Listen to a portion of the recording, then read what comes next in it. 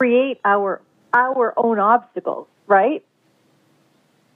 Well, we create our own obstacles, and there is also injustice and unfairness and obstacles in the real world. There, is racism and sexism and poverty and discrimination and violence, and you can make your own list. So I actually bristle at all of these happiness gurus who say, really, it's all internal. We can all achieve bliss no matter what our circumstances are.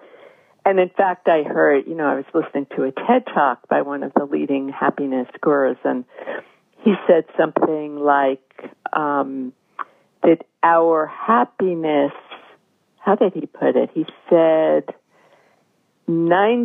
our happiness, how did he put it? He said, 90% of our happiness has nothing to do with our external circumstances. And my reaction was, what planet do you live on? What planet do you live on to say that for all of us, no matter what our circumstances are, that 90% of our happiness has nothing to do with that.